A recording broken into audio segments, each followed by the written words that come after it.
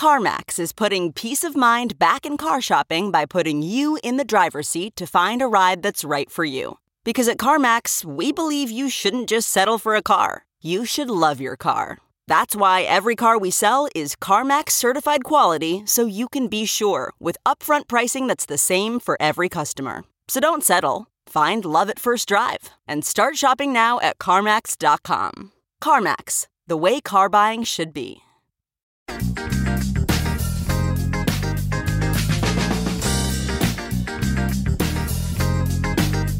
The enemy is you.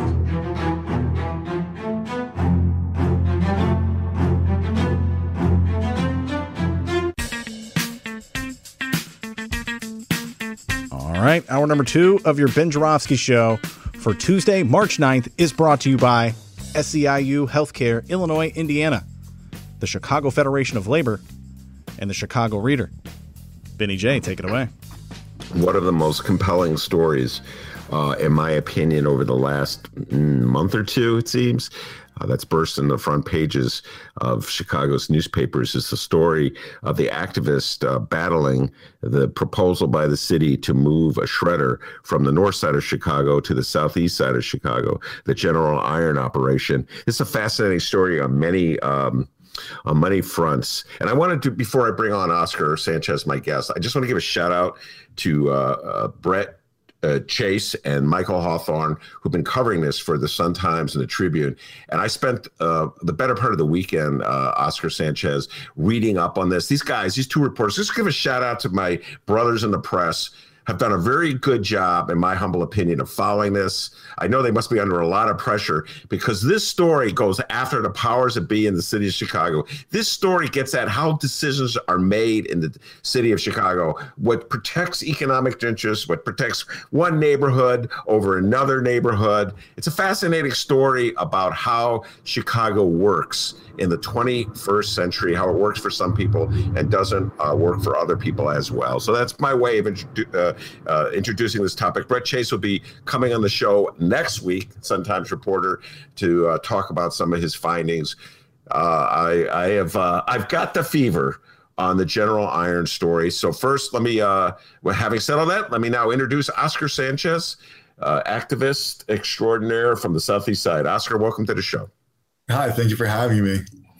And I had a conversation with Oscar this weekend. Oscar was one of the hunger strikers.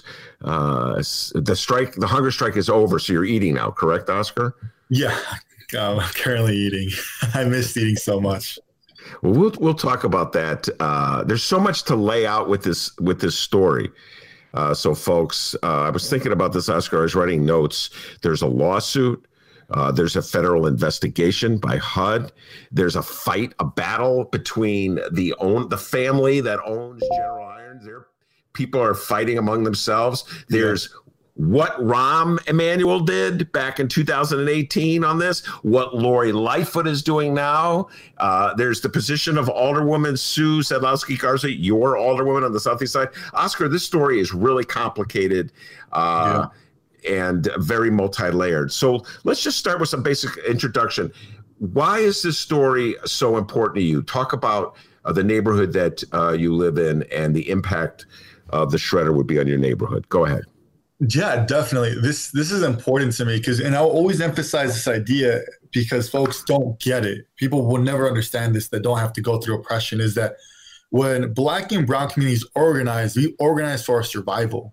That's what we have, lives at stake when it comes to this. We've been having lives at stake since the steel industry was in our communities. So when it comes to this company moving into our area, we're thinking about all the youth. We're thinking about all the people affected by this, literally in a mile radius of their presence. We're thinking about particulate matter. We're thinking all the contaminants in the air. We're thinking about the current 70 operations that are currently in the Southeast Side.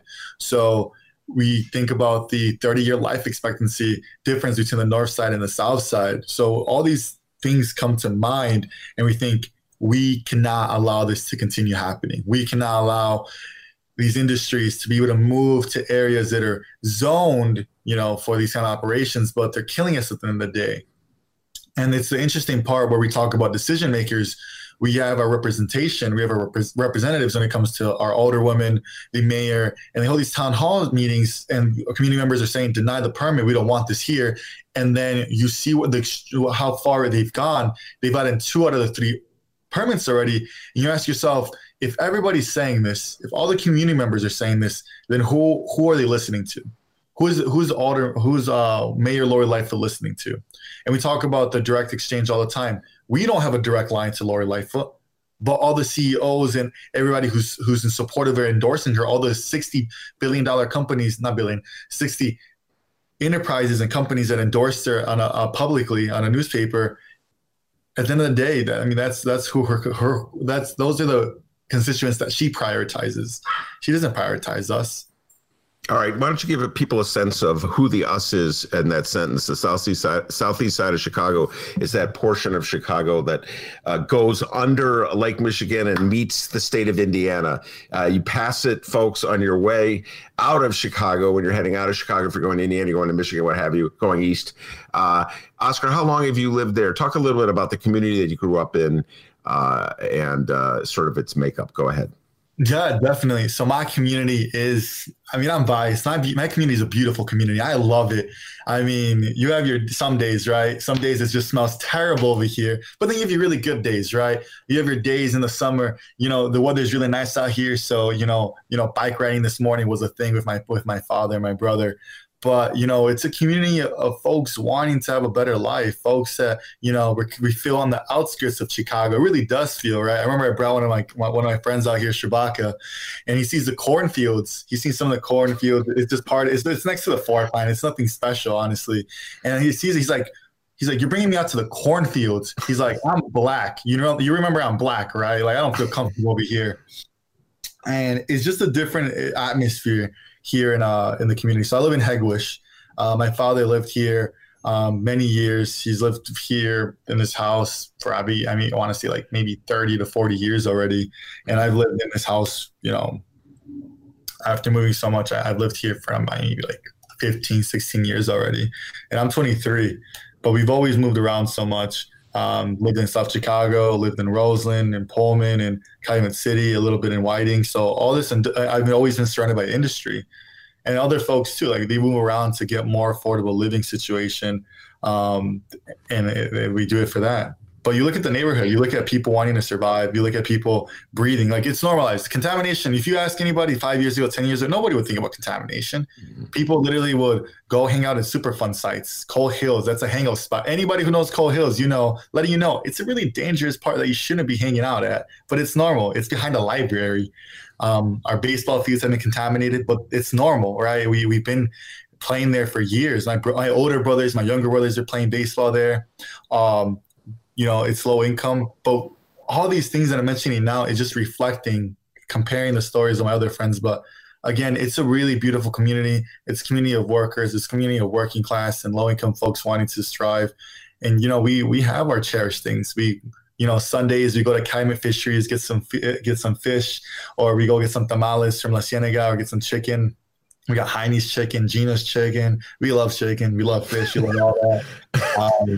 I'm just thinking, like, and then soccer days, people go play soccer and baseball at Calumet Park. We have our stuff. We have our things that keep us going, By the way, Oscar, I must make this confession. I have never lived on the southeast side in my life, but I love chicken too. All right. Now, I just had to get that out there, my love for chicken. There's an attitude of prejudice that folks on the north side have, Oscar. I'm just going to share it with you. So if I ever raise this subject, a certain type of north sider, and, it's a private conversation, so they don't think I'm going to be mentioning their names, but they'll be like, Ben, what do you care? That's like where the dumps go, the southeast side. That's where you stick this stuff. That's just how this city is. That's just the way it is in the city of Chicago. And that is an attitude, Oscar Sanchez, that I think a lot of people have in Chicago. They don't articulate it, maybe. Do you follow what I'm saying? But it's kind of implied in the policies that the city implements that just essentially underscore that point of view. What's your response to people who say, what the hell, just stick it there? Because dumps have always been there. Landfills have always been there. You know, the steel mills, the abandoned steel mill sites, they've always been there.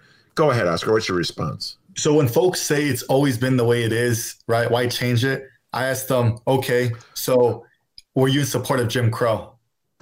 Were you in support of redlining? Were you in support of all these things that they were the way they were? Are you going to be the one saying this should be changed? You're upholding racism. You're upholding individuals dying at higher rates. So I think people unconsciously just say these things, but they're upholding racism. And again, I always tell folks about the example of Jim Crow. I'm like, and then I let them sit on it. I let them think about it. And people don't know what to say. Because exactly the same way that you don't understand is because you're not living in these circumstances. You have privilege. You come from wealth. You are not black. You are not brown. You do not have to suffer. And when you can go home after a protest, being an ally, saying, oh, I can go home now. We don't have to, we come back home to smug, to slag. We come home to smoky skies and pollution. So when people say that, I'm like, damn, that's how what privilege sounds like. Yeah, most of the people, by the way, who say that are not, I'm going to just emphasize this point, not allies. They don't even pretend to be allies. They're not the people, they're not, these people aren't allies. I'm going to just make that point clear, Oscar. Yeah. I mean, but even taking that step back, right? Our community folks have said it too, right? They'll say, well, we have been a place of industry for years. We continue to we should uphold this. We should keep wanting these jobs. And then we ask them, okay, well, the more years you've lived, because you're an old, you've been here for a long time. You're like, well, have you seen asthma rates increase? Have you seen more of your friends that you're working with the factories? Are they still alive or are they dead? Oh, what about you? What about your respiratory issues? Do you have respiratory issues? And they'll answer, and they'll like, I have issues, or they have issues, or I have cancer. And the people, it's about making people understand we deserve better kind of industries.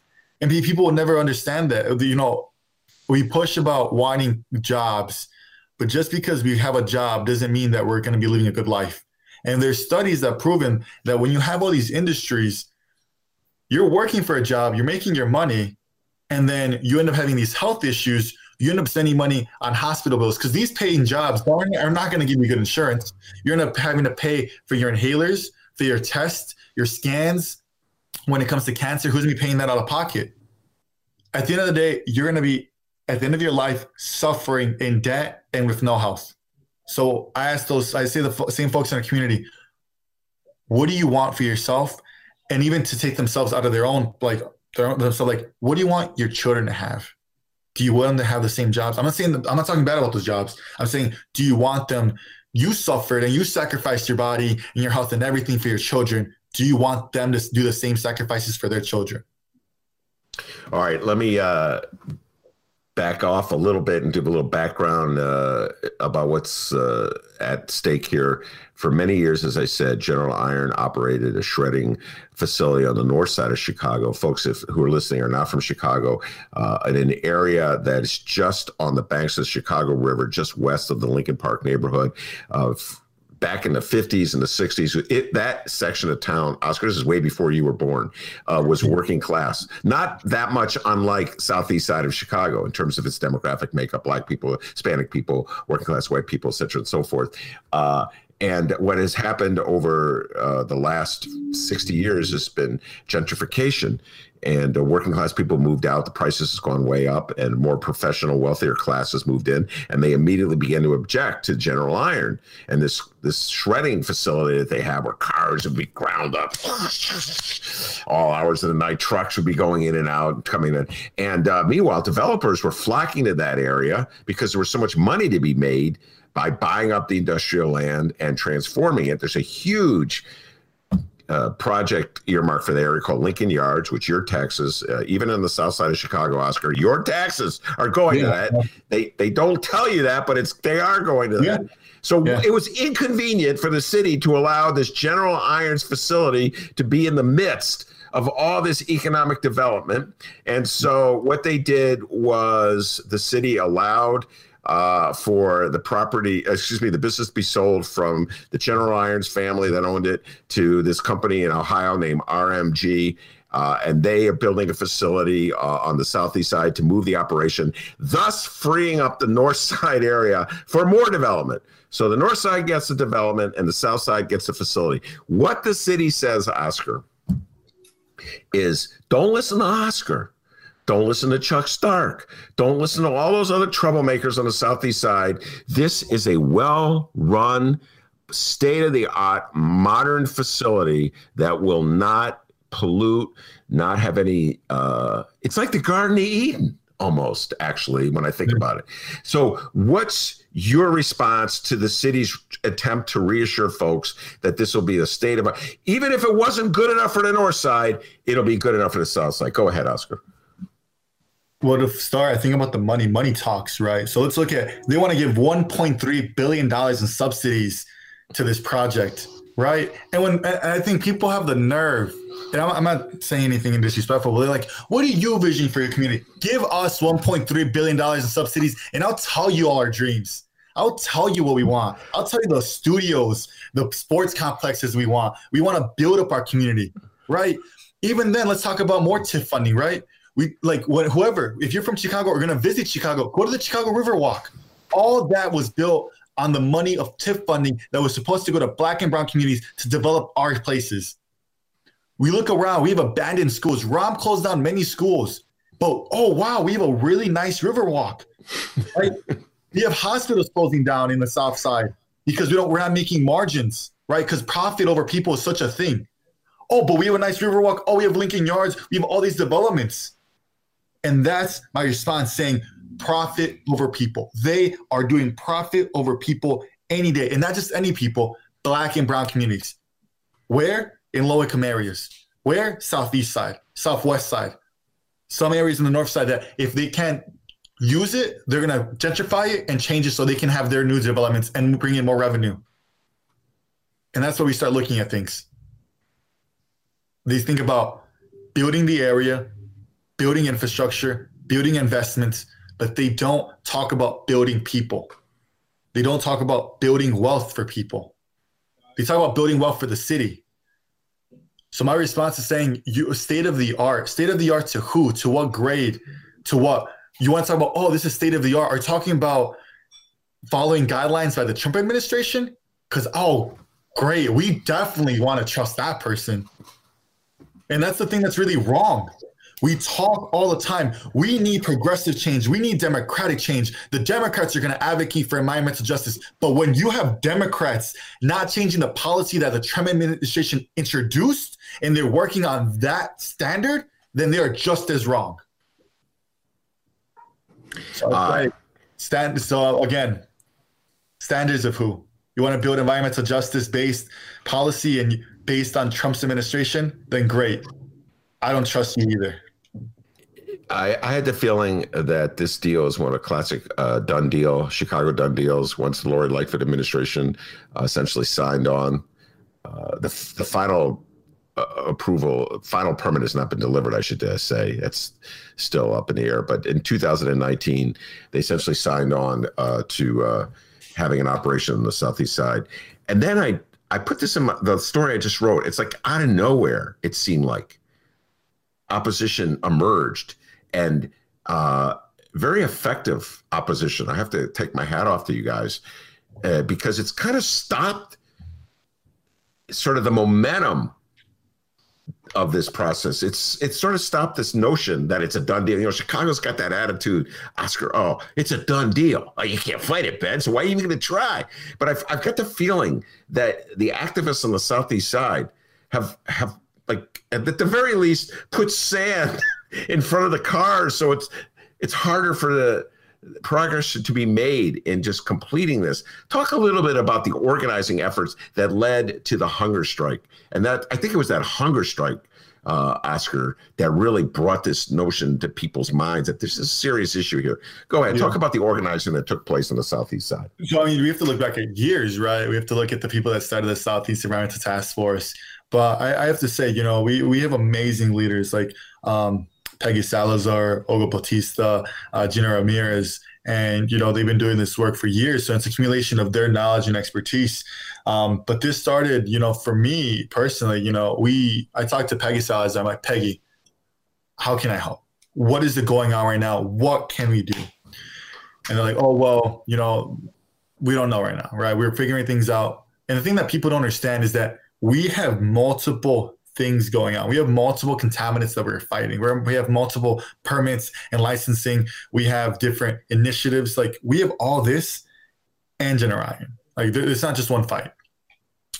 So we and Peggy talked, and we talked about, well, Oscar, we just need more people power. And I said, well, I got you. And they're like, what do you recommend? I'm like, talk to youth.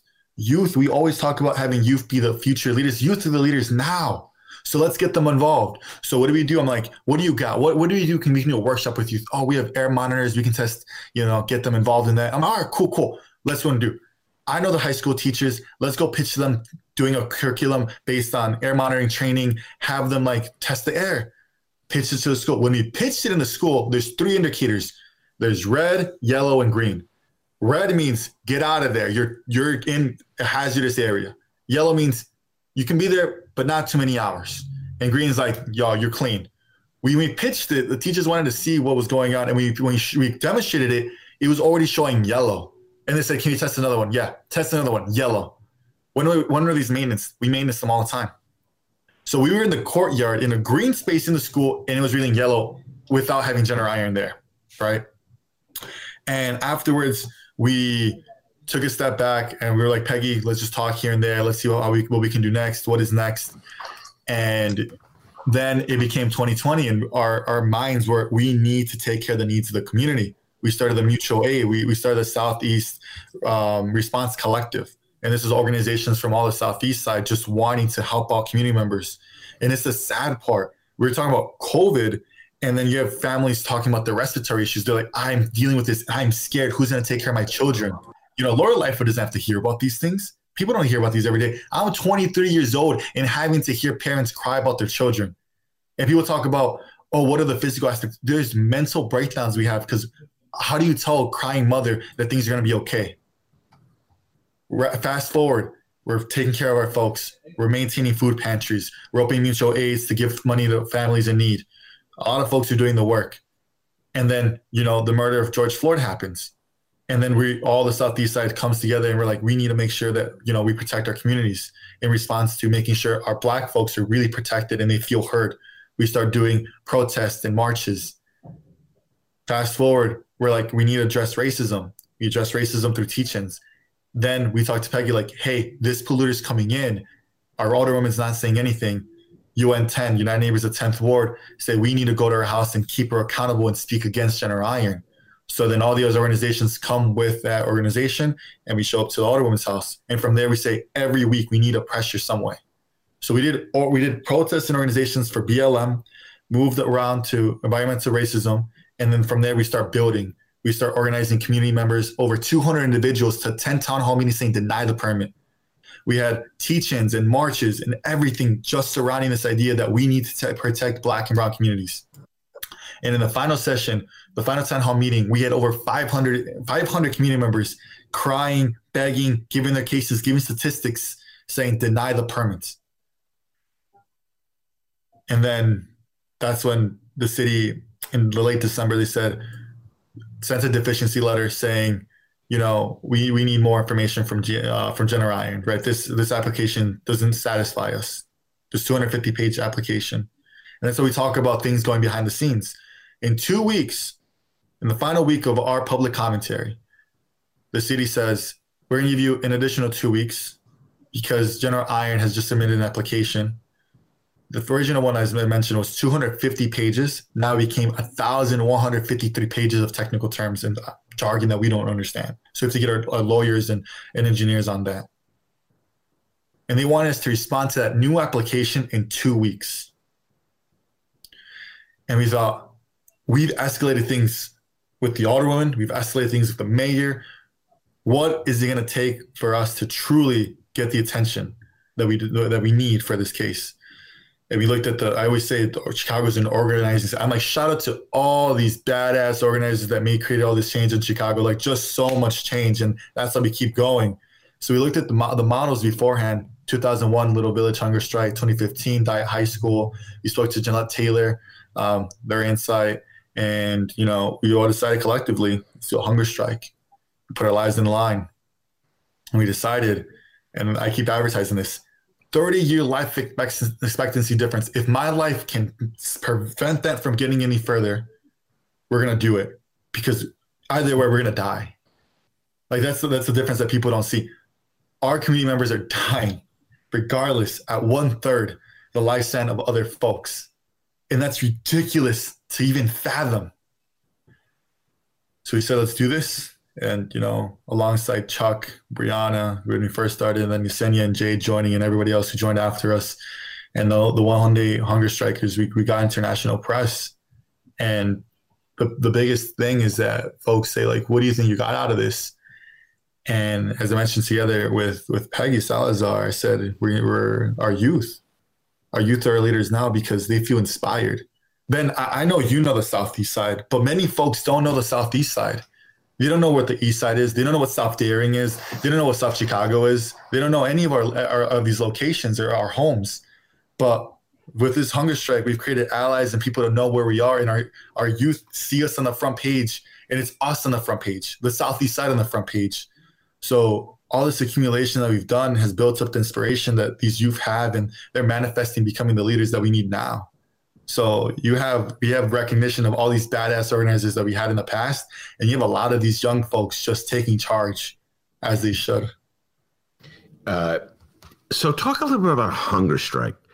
And I'm going to make a confession here, Oscar, and please don't make fun of me for my confession, but I can't really go like 4 hours without eating. I love food. And so like the dedication and the discipline that it requires to go on a hunger strike, it just blows my mind. Like I'm already thinking of, as I'm talking to you, what I'm going to eat when I'm done with this interview. Man, you and me both.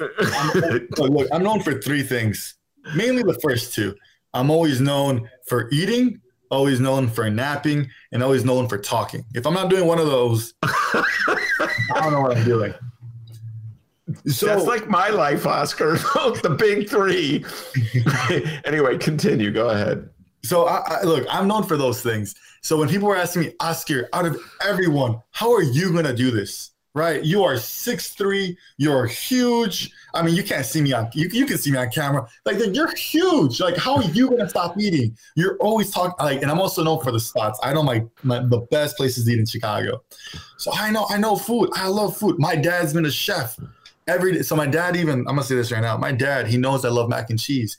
Every other day he make mac and cheese, and he make an extra amount. He's like, just in case, if you get hungry and it's going to be outside at night, so nobody's going to see if you eat some, right?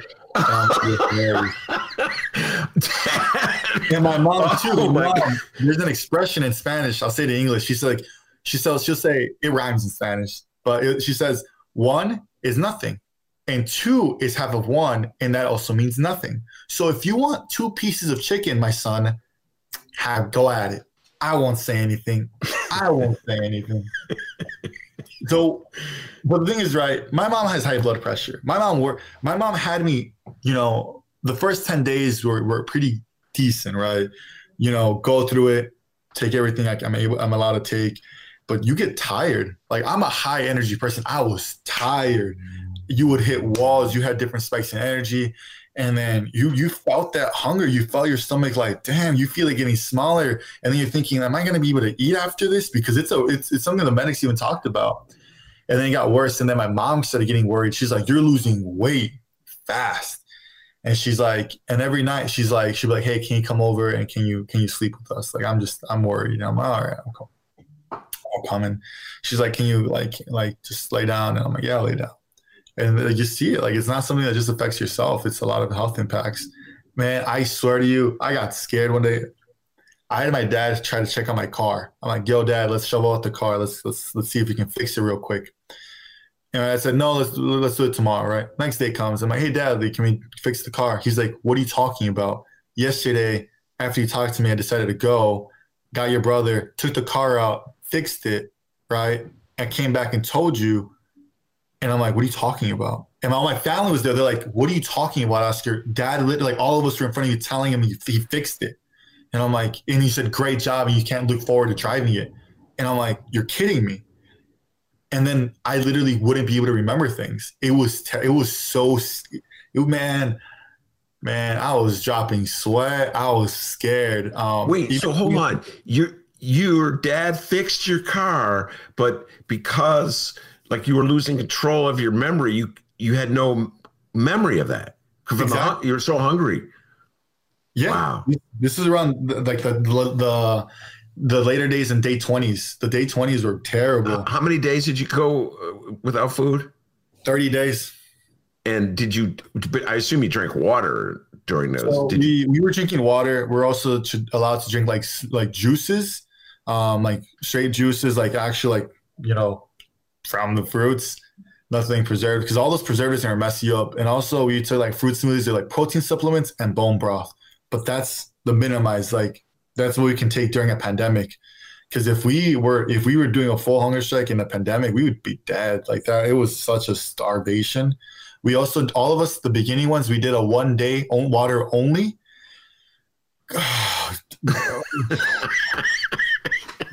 Yo. I'm not going to lie to you, Ben. I'm not going to lie to you. At some points in the hunger strike, I would tell my brother, I'm like, hey, yo, can I smell your food? And my brother would look at me. He's like, he grabbed the plate away. He's like, don't smell my food. He's like, I don't need your crusty lips next to my food.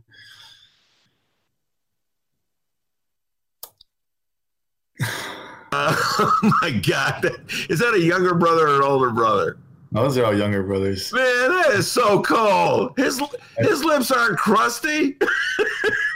So I could just imagine dinner time at the Sanchez house, but when they're not on a hunger strike, fighting over that macaroni and cheese. No, throwing elbows to get at it. No, we don't have to fight over food. My dad always makes plenty. And all these times, my dad would joke. He was telling he's like cooking. He's like, yo, you still on the hunger strike? I'm like, yeah. Why? He's like, because now I can make less because I know you take up like half. Trash talking Sanchez family. So 30 days, man. Wow. And so why did you why did the activists decide to end the hunger strike? Our health. Collectively, it was a really hard decision. We were on a Zoom call. We were always on Zoom calls, like organizing.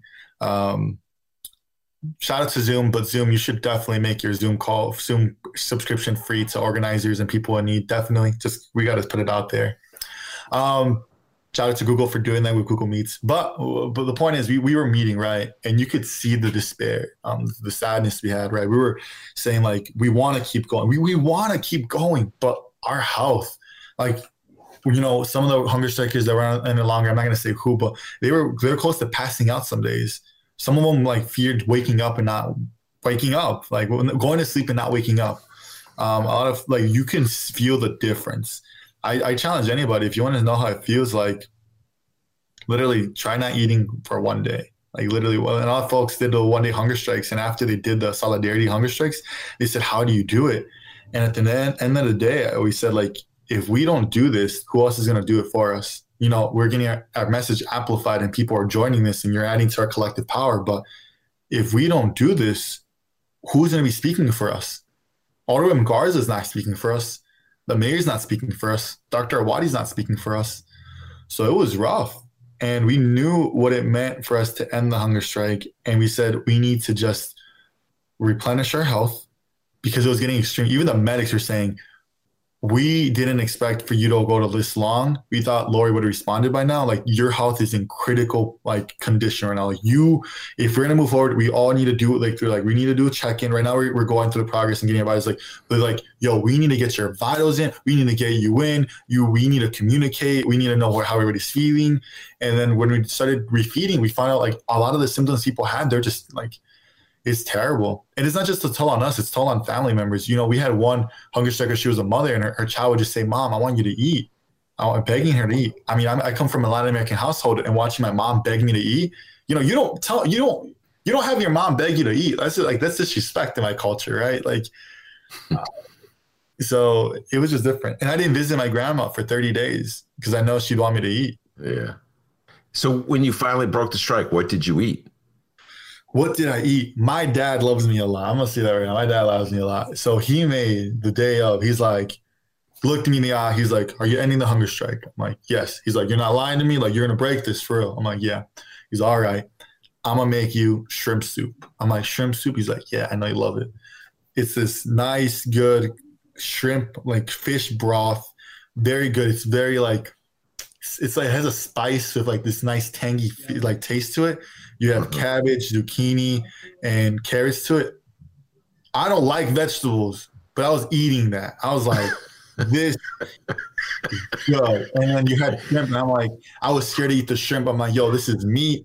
I'm like, I popped that sucker, and I was like, this is good. I waited like 5 minutes for it to go down. I'm like, all right. And I just ate like another 10 of those. Ate 10 of those, ate like 3 bowls of that soup. And I was just like, I felt like, wow, like, I was like, damn, like, I'm back. Well, I got to tell you, I've never been so hungry at the end of an interview, Oscar, as this interview. My hat's off to you guys. It's a strong stand. It forced the city to pay attention to this issue, this disparity. The hunger strike's off, but there's, like I said, there's a lawsuit charging racial discrimination. There is a complaint about racial discrimination that HUD is investigating, so the federal government is involved. The city of Chicago has delayed approving the final permit that the shredder folks need to operate. Yeah. And there's a political fallout to this in Chicago. As Chicago, I don't know if they're serious about it. There's going to have to come face to face with the fact that they are moving this shredder from the north side to the south side to free up land for development on the north side that's being subsidized by $1.3 billion. So it's like so obvious, the disparity between investment in the city.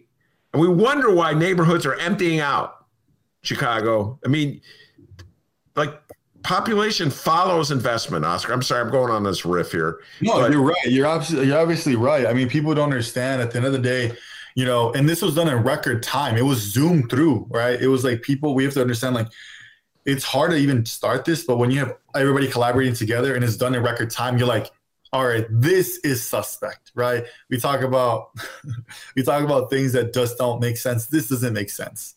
And at the end of the day, we talk about people in need and having COVID relief. And we talk about during the pandemic, out of all the time, and I hate this rat. That's a rat. For anybody wondering, that's a rat.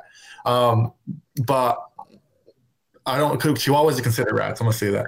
But point is, we are doing this in record time, and this is a pandemic where people are dying to respiratory issues, and people with respiratory issues are at the highest risk. And we're doing this, right? Not we, but the city is doing this. And you ask yourself, are they even paying attention? Are they even recognizing their flaws and their wrongs? Are they recognizing the privilege they have to say it's going to be safe and not even talking about how polluted the area already is? And the IPA is failing us, saying they won't take into consideration past violations from these companies. When we talk about government involvement and looking for representation, if you're ignoring the calls from those desperately in need of you most, are you truly doing your job? Oscar, before I let you go, if people want to get more information or reach out to you activists, is there a site they can go to? Give that info out. Yeah, definitely. So if folks want to keep knowing what we're doing, I recommend following us at Chai Hunger Strike on Instagram and on Twitter. And, you know, you can also, if you'd like, you can donate to our GoFundMe. But just we're not hunger striking anymore, but you can check out what we're doing.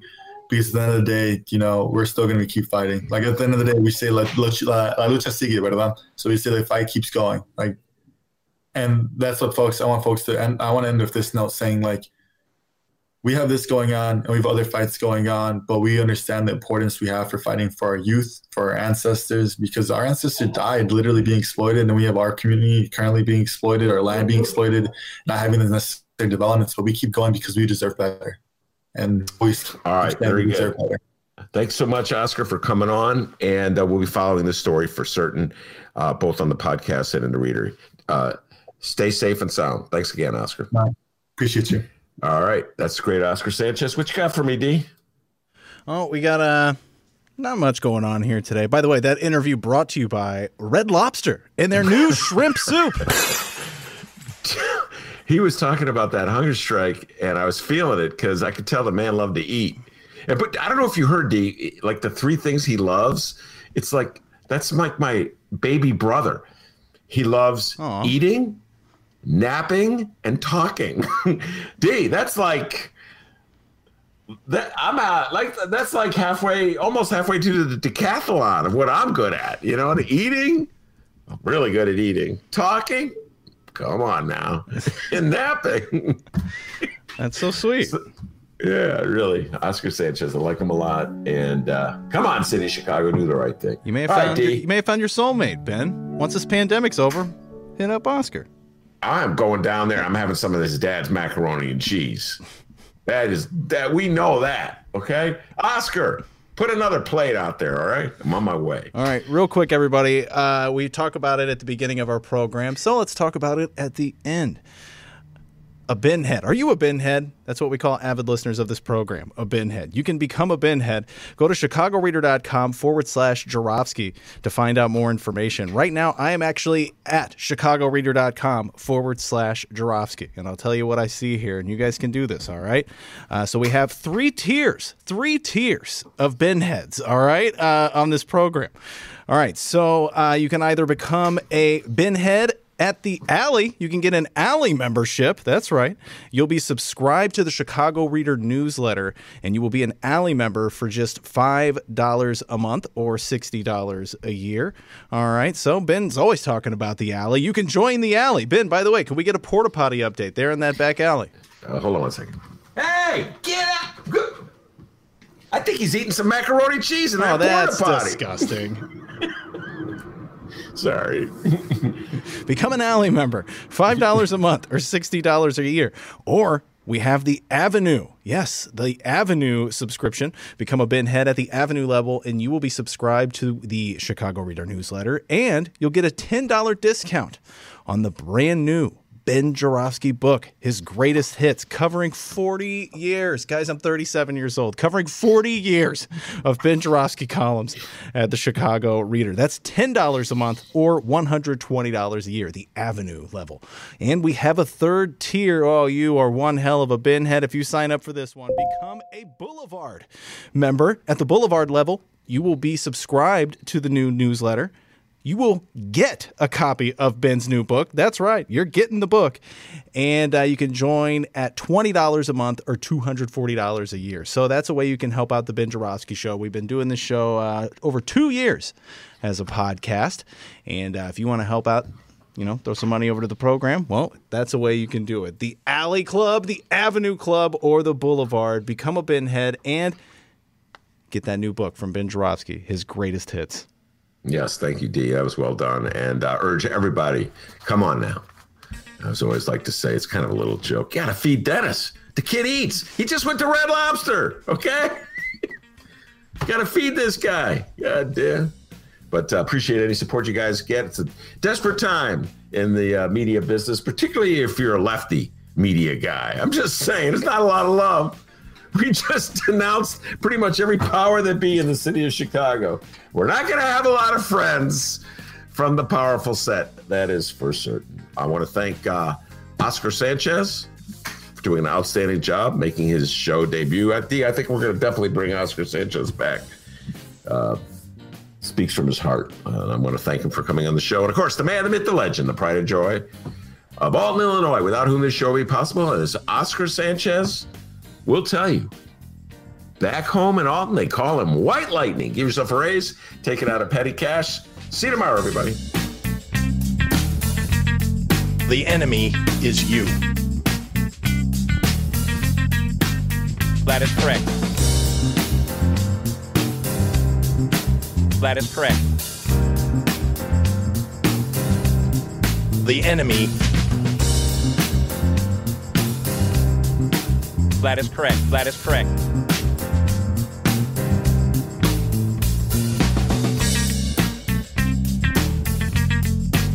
I want an answer.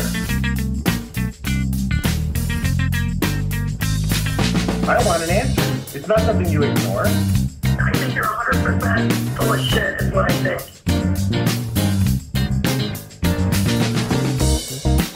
That is correct.